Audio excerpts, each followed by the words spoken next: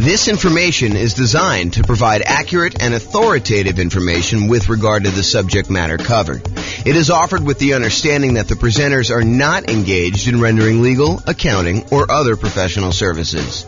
If legal advice or other expert advice is required, the services of a competent professional should be sought. Welcome to the Columbus Real Estate Investing and Real Estate Financial Planning Podcast. Learn all about investing in real estate in Columbus, Ohio, with a combination of real estate financial planning and modeling with numbers specific to Columbus, plus syndicated, more generalized recordings of live and pre-recorded real estate investing classes, not all of them specific to Columbus. Be sure to stay tuned after the podcast for a message from our sponsors. Well, good morning and welcome, everyone. I am your host, James Orr, and this is a pretty exciting class, actually. It's a class about why you might want to consider putting more down when you're buying investment properties. And we're going to talk about it from a couple different perspectives. I guess we'll look at what the overall return you're getting is as you move from 5% down Nomad to 15% down non-owner occupant with PMI to 20% down investor loan with no PMI and 25% down and 30% down and 40% down.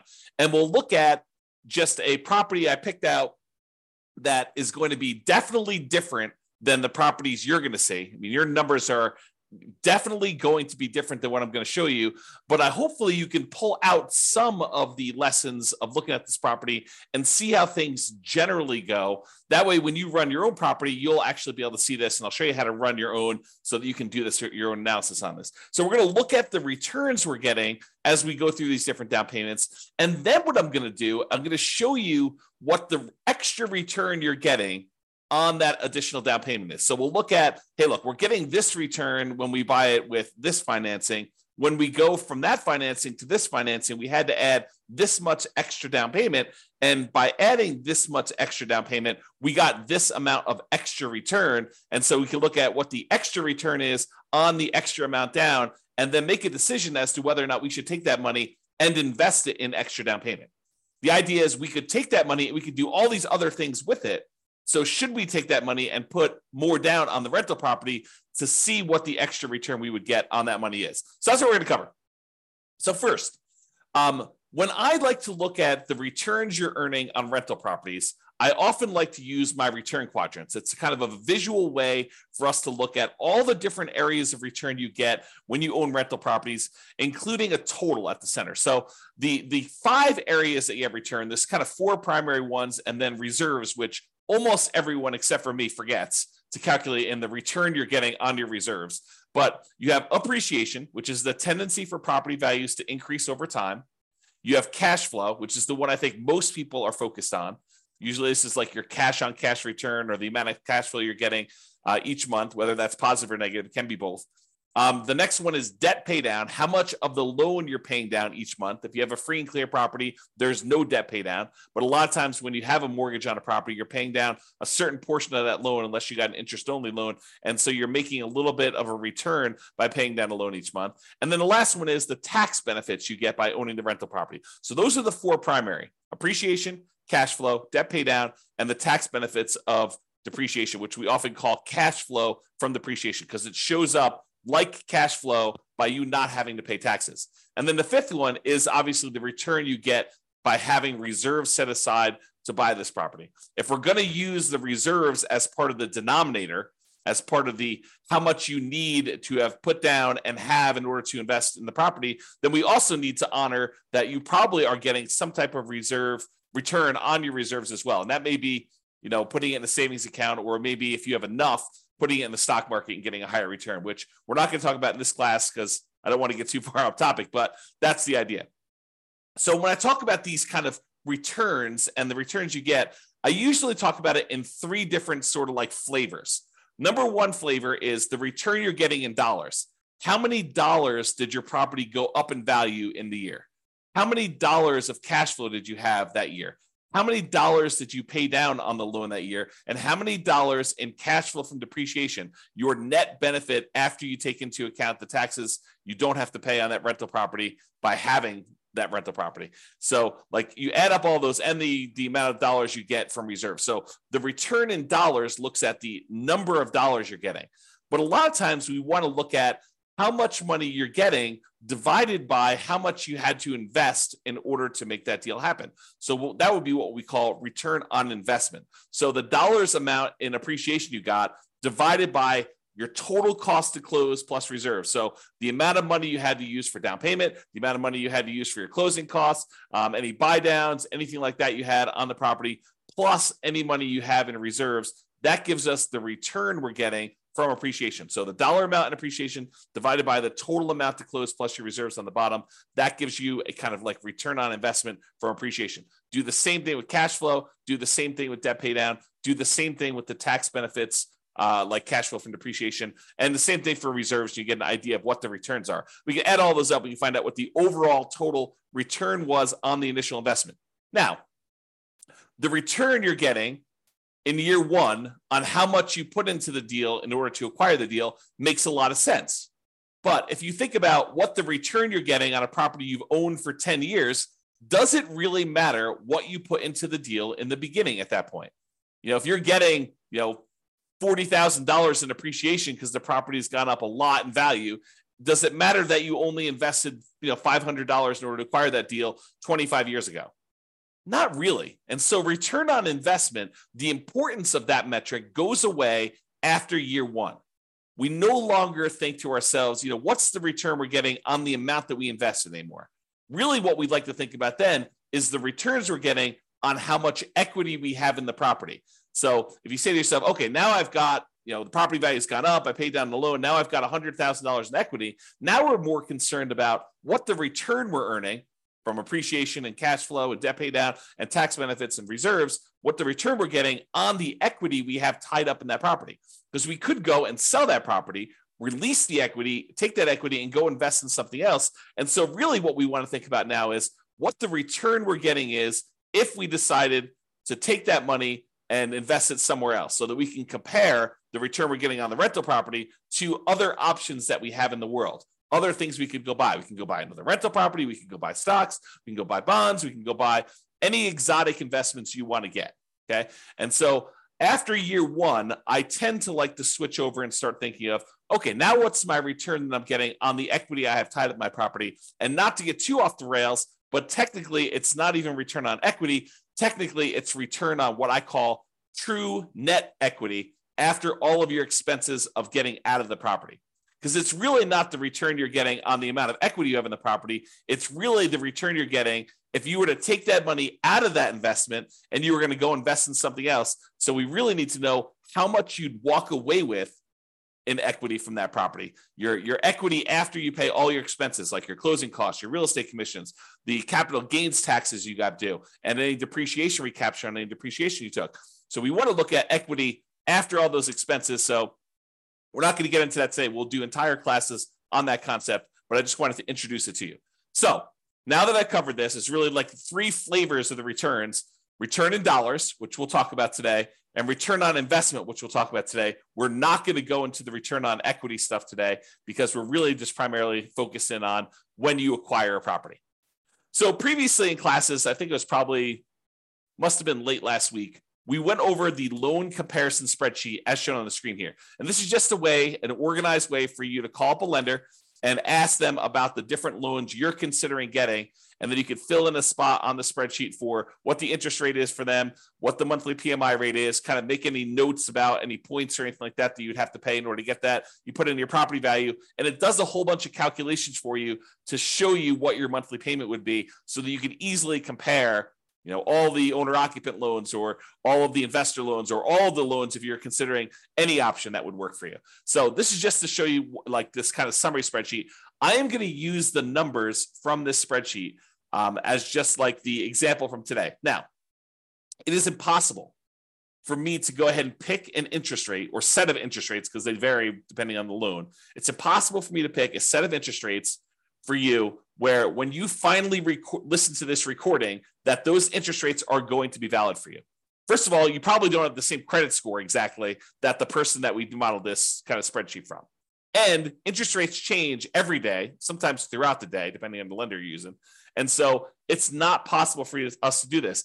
And I will also tell you the differences between certain loans does vary a little bit day to day as well. The cost to get those loans. So realize you can't use the numbers I'm giving you. You can't just automatically assume that the returns I'm going to tell you for adding an extra 5% down or going from 5% to 15% down or 15% to 25% down. You can't just assume that the returns I'm giving you are going to be valid for you. You have to do this math yourself.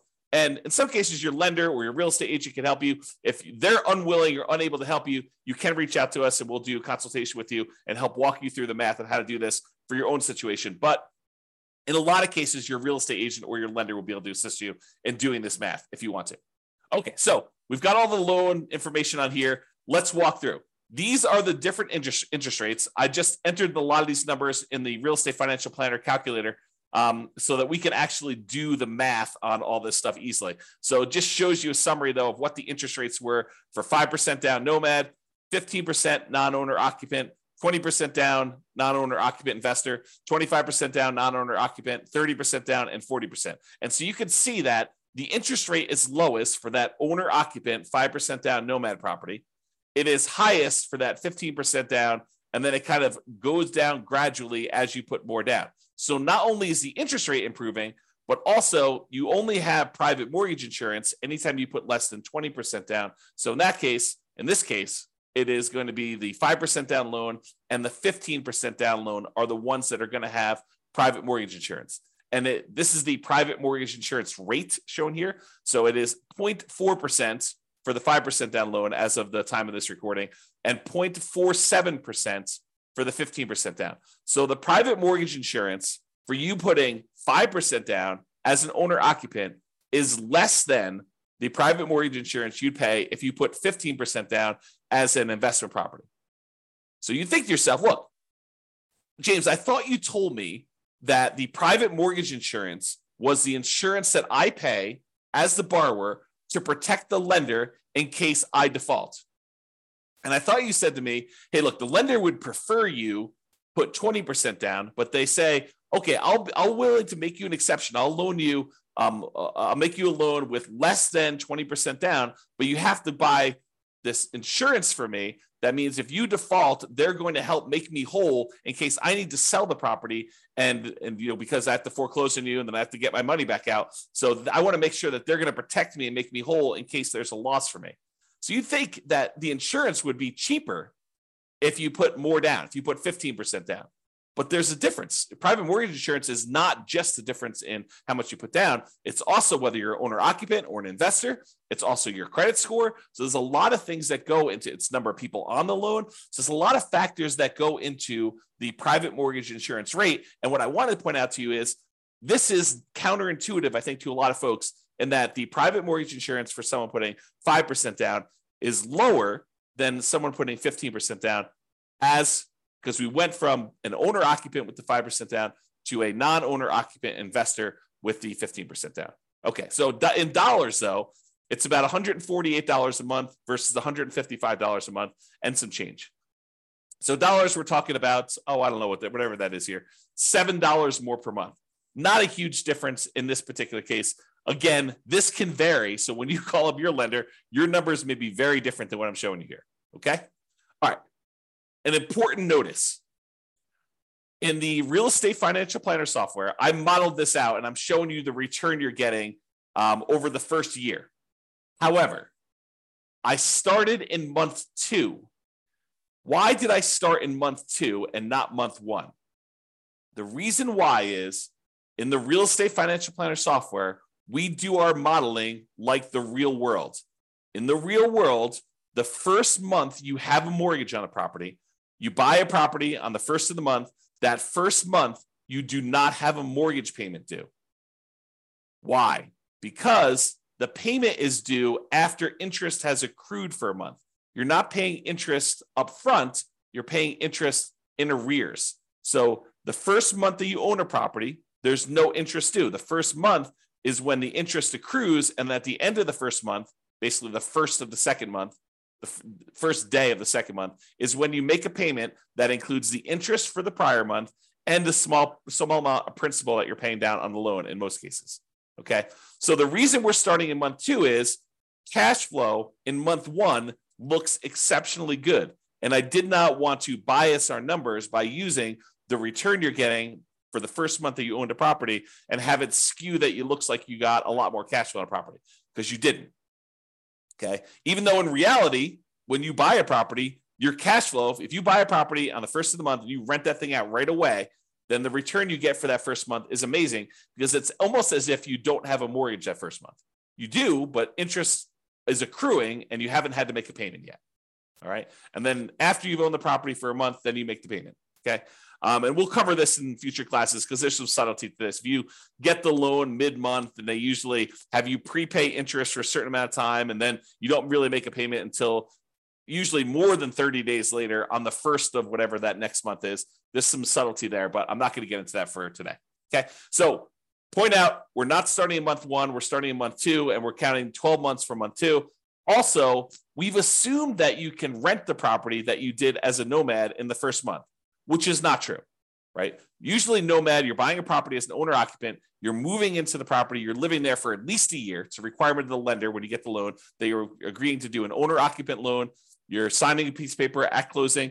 If you don't abide by that loan thing, you're committing loan fraud, which is punishable by prison.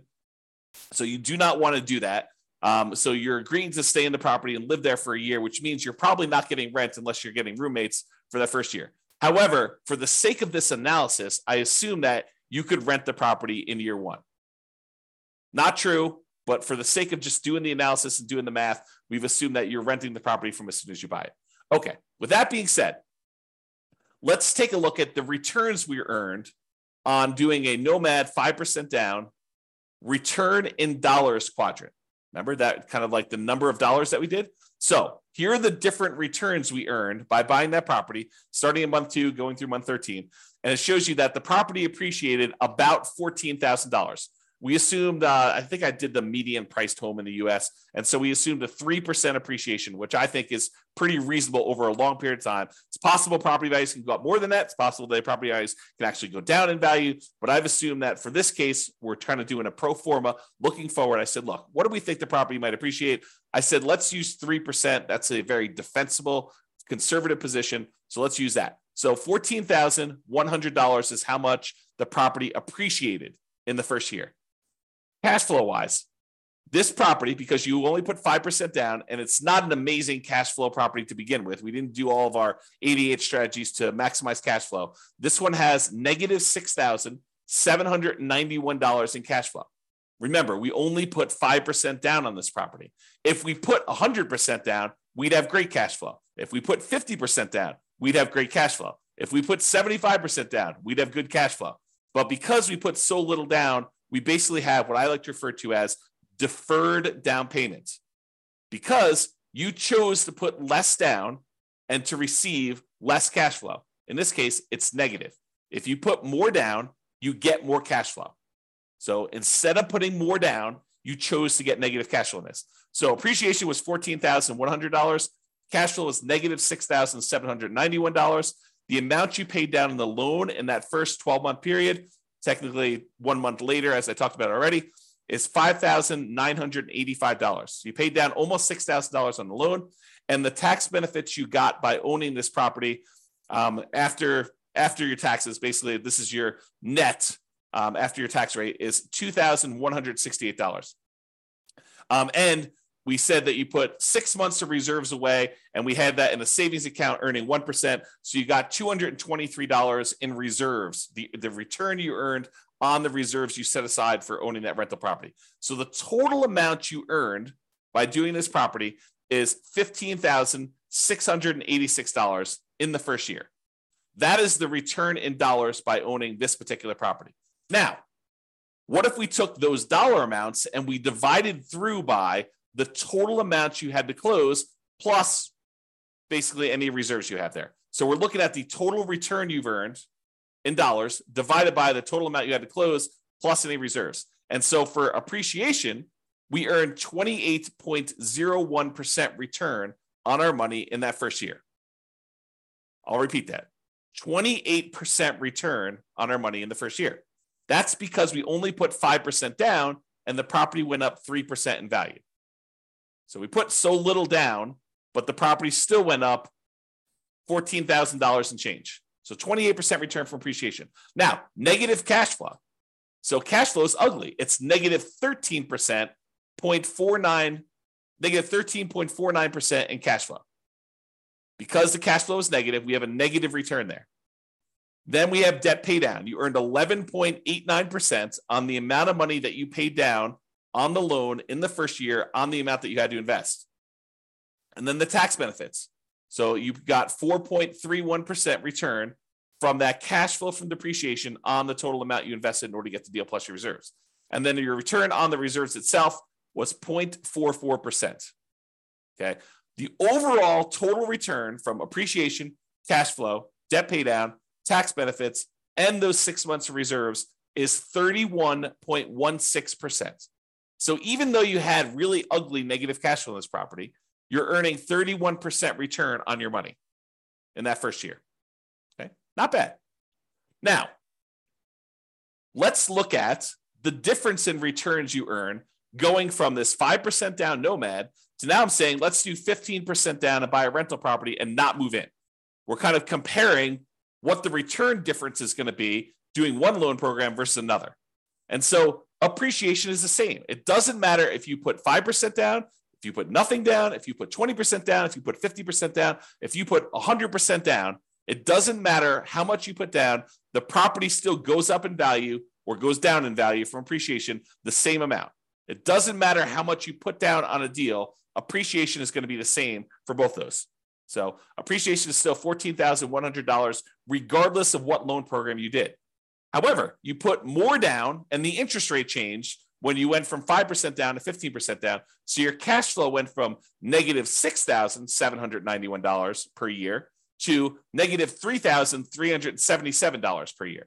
So your cash flow improved by whatever that is, $3,300 or so per year. Okay. Now, next one is debt pay down. You were paying down almost $6,000 on your loan in the first year doing that nomad strategy.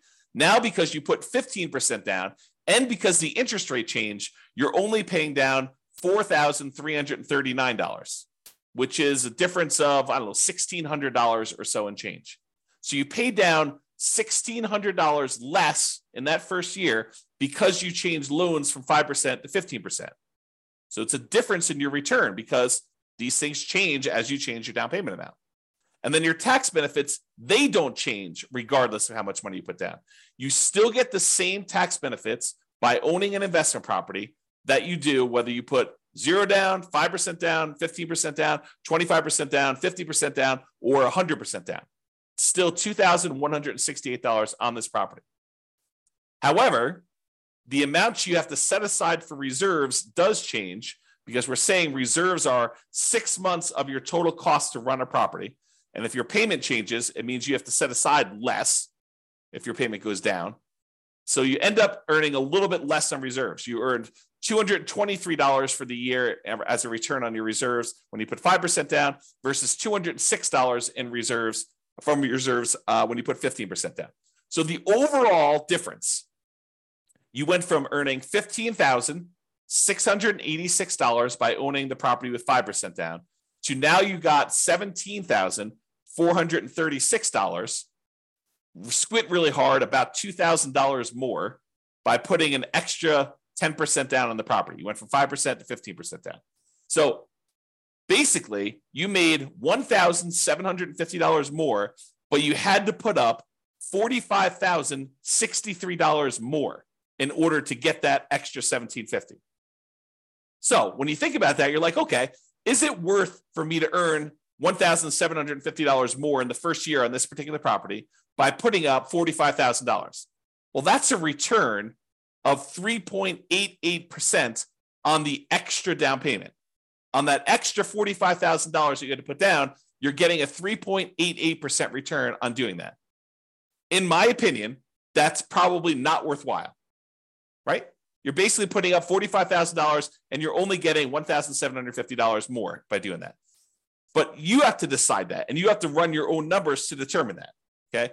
So this is the math we're going to do. We're going to say, look, what's the return we're earning in total from doing, this particular property with this financing? What's the return by doing different financing on the same property? And then we're going to say, how much more did I have to put down on that? And how much more did I earn by putting that down? And we're going to determine, should we put that extra amount down or not? You get to decide. Okay. So now we're going to look at the difference in return amounts. So before, we were earning 31.16% total return from appreciation and cash flow and debt pay down, the tax benefits, and on the reserves. So when we did the Nomad strategy, we were earning a 31.16% return on that first year on the total amount of money we had to put into the deal, including reserves. Now, when we put 15% down, we're earning 18.28% return. A lot less. Not quite half as much, but a little bit less than half as much. So your overall return on investment decreased from 31% to 18% by putting more down. Now your cash flow improved, but it's still slightly negative. Because I think a lot of folks are really focusing on this cash flow number. They're like, look, it's cash flow, it's cash flow, it's cash flow, especially when it's harder to do cash flow in our current marketplace. Prices are way up, interest rates are way up, rents are up, but they're not quite as much up to counteract both those high prices and those higher interest rates. But they're really focusing on cash flow. And yeah, cash flow does improve when you go from 5% down to 15% down, but your return gets cut significantly overall. You're much less leverage, also much less risky. If you measure risk as different things like your resiliency to changes in rent, or your resiliency to changes in prices, or the amount of reserves you have set aside, or your debt load to your net worth, or your debt load to your liquidity, like all of those different measures of risk, when you put less down, those tend to get better. So less risky. All right. So I've gone through the first one a little slower. Now let's just summarize what's happening on all of these. So if you look at the other one, we were doing $15,686 was the return. We earned on Nomad $17,436 on the 15% down. You'll see that's these numbers here. So when we do the Nomad strategy, that's this one. That's $15,686 total. The one where we put 15% down is $17,436. Then this is the one for 20%, 25%, 30%, and 40%. And all of these bars show you the breakdown. So it's $14,100 for appreciation for each of the individual properties. It just summarizes all of them for you. And then this is, the red one is the debt pay down. So almost $6,000 in debt pay down on that Nomad one, $4,300 on the 15% down, about $4,000 on the 20%, a little less than $4,000 on the 25%, about $3,700 and change on the 30% down, and about $3,300 and change on the 40% down. So you can see the amount of debt pay down is decreasing over time. The cash flow number was really negative when we did Nomad, not less negative, but still significantly negative when we did the 15% down. It's slightly positive, $288 for the year, about, I don't know, whatever that is, $24 or so per month for the year when you put 20% down. So basically it's almost break even if you look at it this way when you do the 20% down. Then you get some positive cash flow when you go to 25% down. That's probably $200 a month. Then it increases a lot more for 30% down and a lot more for 40% down. So you can see the cash flow changes. And then the amount you get in cash flow from depreciation, the tax benefits, is the same. Okay. So you can see how these returns vary. Now what we're going to do is we're going to look at the returns we're earning, the dollar amounts, on how much we had to put into the deal in order to buy it, including total cost to close and the reserves. That's what we're going to do next. Same chart, but the numbers are going to now change from the dollar amount of returns, return in dollars quadrant, to now the return on investment quadrant. Okay, that's this. So when we did the Nomad, we were getting a 31.16% return on the amount of money we had to invest in the deal, including reserves. Oh, I should point out that this little gray line here is the return we're earning on reserves. It's just so small compared to everything else that it doesn't even show up on the chart. Okay, but you can sort of see it here. It shows up a little bit on this one, but overall, it's a really small change in your return, but it does impact your other returns, right? Because the amount of money we're earning, we now need to divide by not only the total cost to close, But in addition to that, those 6 months of reserves. So if you're used to seeing significantly higher numbers for your returns, you may be saying, James, these returns are like horrible. Well, part of the reason they're horrible is because in order for you to prudently invest in real estate, you should have reserves for your rental properties. And if you don't, you're doing it wrong. And if you don't include that in your calculation, you're also doing your calculations wrong. Thinking about the return you're earning on a rental property and not taking into account that you really do have to have, not optional, but have to have reserves set aside in order to prudently own that property is not appropriate. It's silly. So now when you go and you say, okay, this is how much return I'm earning, now I need to divide by either my equity or the total amount to close and also the reserves I have on that property as well. Okay, so now that it's on the denominator, that makes your return look overall less. It suppresses your return.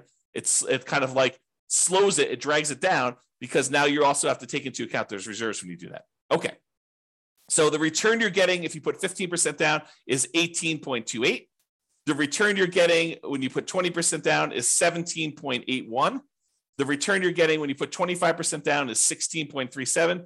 And the reason these are trending down is you're putting more down into the deal. And so the dollar amount for some of these things is actually the same, appreciation and your cash flow from depreciation. Look, those two are exactly the same no matter what you do with the financing. However, your cash flow changes and the amount you pay down the debt also change. But the amount you put into the deal on the denominator has gotten a lot larger. So your overall return on investment is going down. So 16.37 for the 25% down, 15.29 for the 30% down, and 13.63 for 40% down. So you can see the overall return is going down for these. Okay. Although the cash flow return is increasing. All right. Now, remember before we did that difference, we said, hey, look, you put you got $1,750, $1,750 more, but you had to put up $45,000 more. That means the return you got on that extra down payment when we went from 5% down to 15% down was 3.88. We're going to do this same math for all of the different loans. That's here. So when we go from 5% down to 15% down, you earned 3.88% on that extra down payment. Probably not worthwhile, in my opinion. However, when you go from 15% down, if you're going to do the 15% down loan to go to the 20% down loan, that extra 5% down, in order to get your extra return, you're earning 15.74% on that extra 5% down payment. That to me is probably worthwhile. To come up with 5% more down payments, you get an extra 15.74% return on that extra money. That's what we're saying. When you go from 20% down to 25% down, you only earn 8.83% return on that money, which is not like horrible, but it's not amazing, right? I mean, I think an 8% return, almost 9% return seems relatively good, but not like amazingly great or horribly bad. To go from 25% down to 30% down is 8.55% better. It's the return. It's not better. It's 8.5% return on the extra down payment. And then 30% down to 40% down is 7.67 return on the extra down payment there. So you can get a feel for that.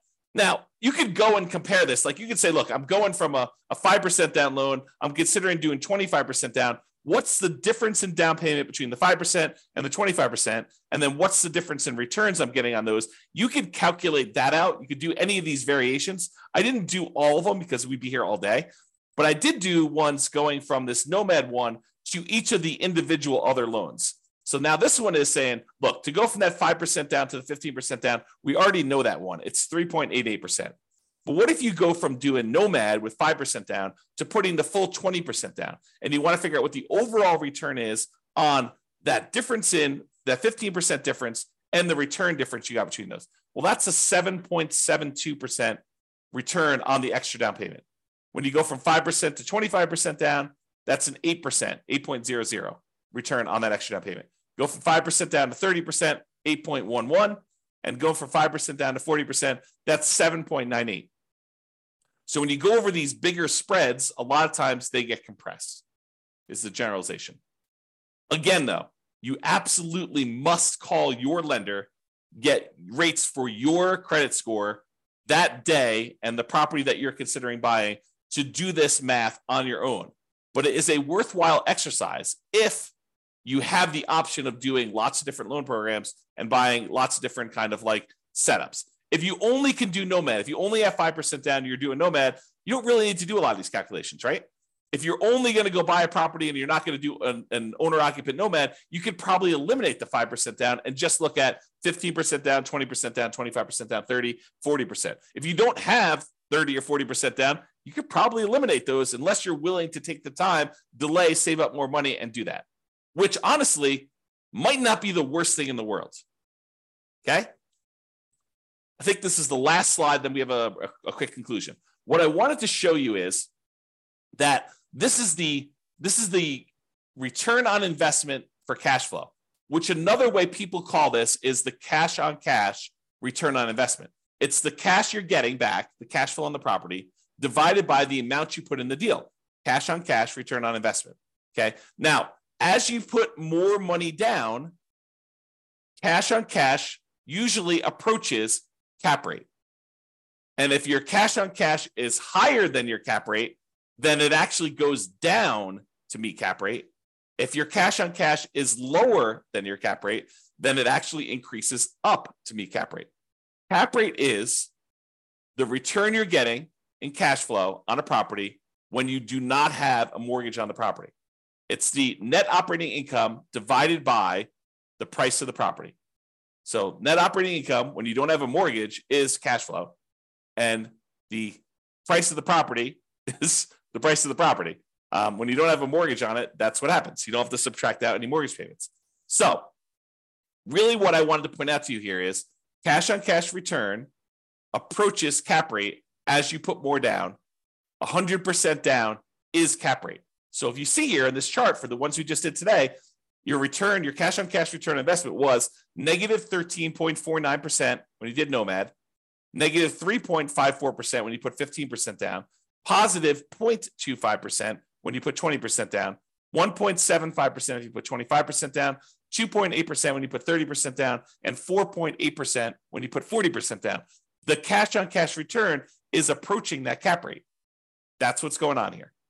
Okay? All right. So in conclusion, your numbers will be different. However, putting more down tends to lower your overall return on investment. Less leverage. This makes sense. It's like I'm not telling you anything that's not obvious to you. It tends to improve your cash flow in terms of dollars. And cash on cash return on investment, that approaches cap rate. However, if your cash on cash return on investment was above your cap rate, putting more down will reduce your cash on cash return. Let me say that again. If your cash on cash return on investment, when you do your calculation, is higher than your cap rate, which it sometimes is when you're able to find great deals with great cash flow on them. As you put more dollars down, then your cash on cash return on investment will actually come down to approach cap rate. In this case, it went up, but realize that's not always the case. Okay. The return you earn on extra down payment can vary. You'll need to run your own numbers using your property, your mortgage interest rates with your credit score. And then once you run your math, you can decide if the return you're getting by putting more down is desirable to you and is worthwhile. The worthwhile part, in my opinion, is you look at the return you're getting on that extra down payment and you decide, is putting $45,000 more down worth me getting $1,750 more in return? And in most cases, for that number, I probably would say no. It's up to you, though, right? It's your decision. The desirable part is a little bit more subtle because, as you saw here, where the return goes when you put more down changes. Appreciation and tax benefits, they stay the same. So you're not really messing with those. However, it's a balancing act between how much cash flow you get and how much debt pay down you get for how much you put down. These vary a lot with down payment. And you put more down, you tend to get less debt pay down, and you tend to get more improved cash flow. And so you got to figure, a lot of people are focusing on this cash flow number. and they decide, hey, look, I'm going to go put more down because I want to get improved cash flow, or pick another property that has better economics, right? I think that's another solution for a lot of folks. Plus all the 88 strategies that we're not going to cover today. Okay. All right. So that's all I got for you. Thank you all for coming. I do appreciate it. I assume there's no questions. No one's been asking any questions. No one's been interacting. So thank you all for coming. This has been James Orr. Have a great day, everybody. Bye-bye for now. With home prices up, mortgage interest rates up, and rents up, but not quite enough to counteract the higher prices and interest rates, cash flow on rental properties in Columbus is harder than ever. Book a call with the Real Estate Financial Planner to apply our proprietary 88 strategies to improve cash flow on your rentals. See the show notes for a link to schedule your call and improve your cash flow today. If you're a real estate agent, lender, or professional in Columbus that wants to help our real estate investor listeners, consider reaching out to learn about collaboration opportunities with this podcast. We'd love to add more value to our listeners by having you assist our investors buy, sell, and finance their real estate investments.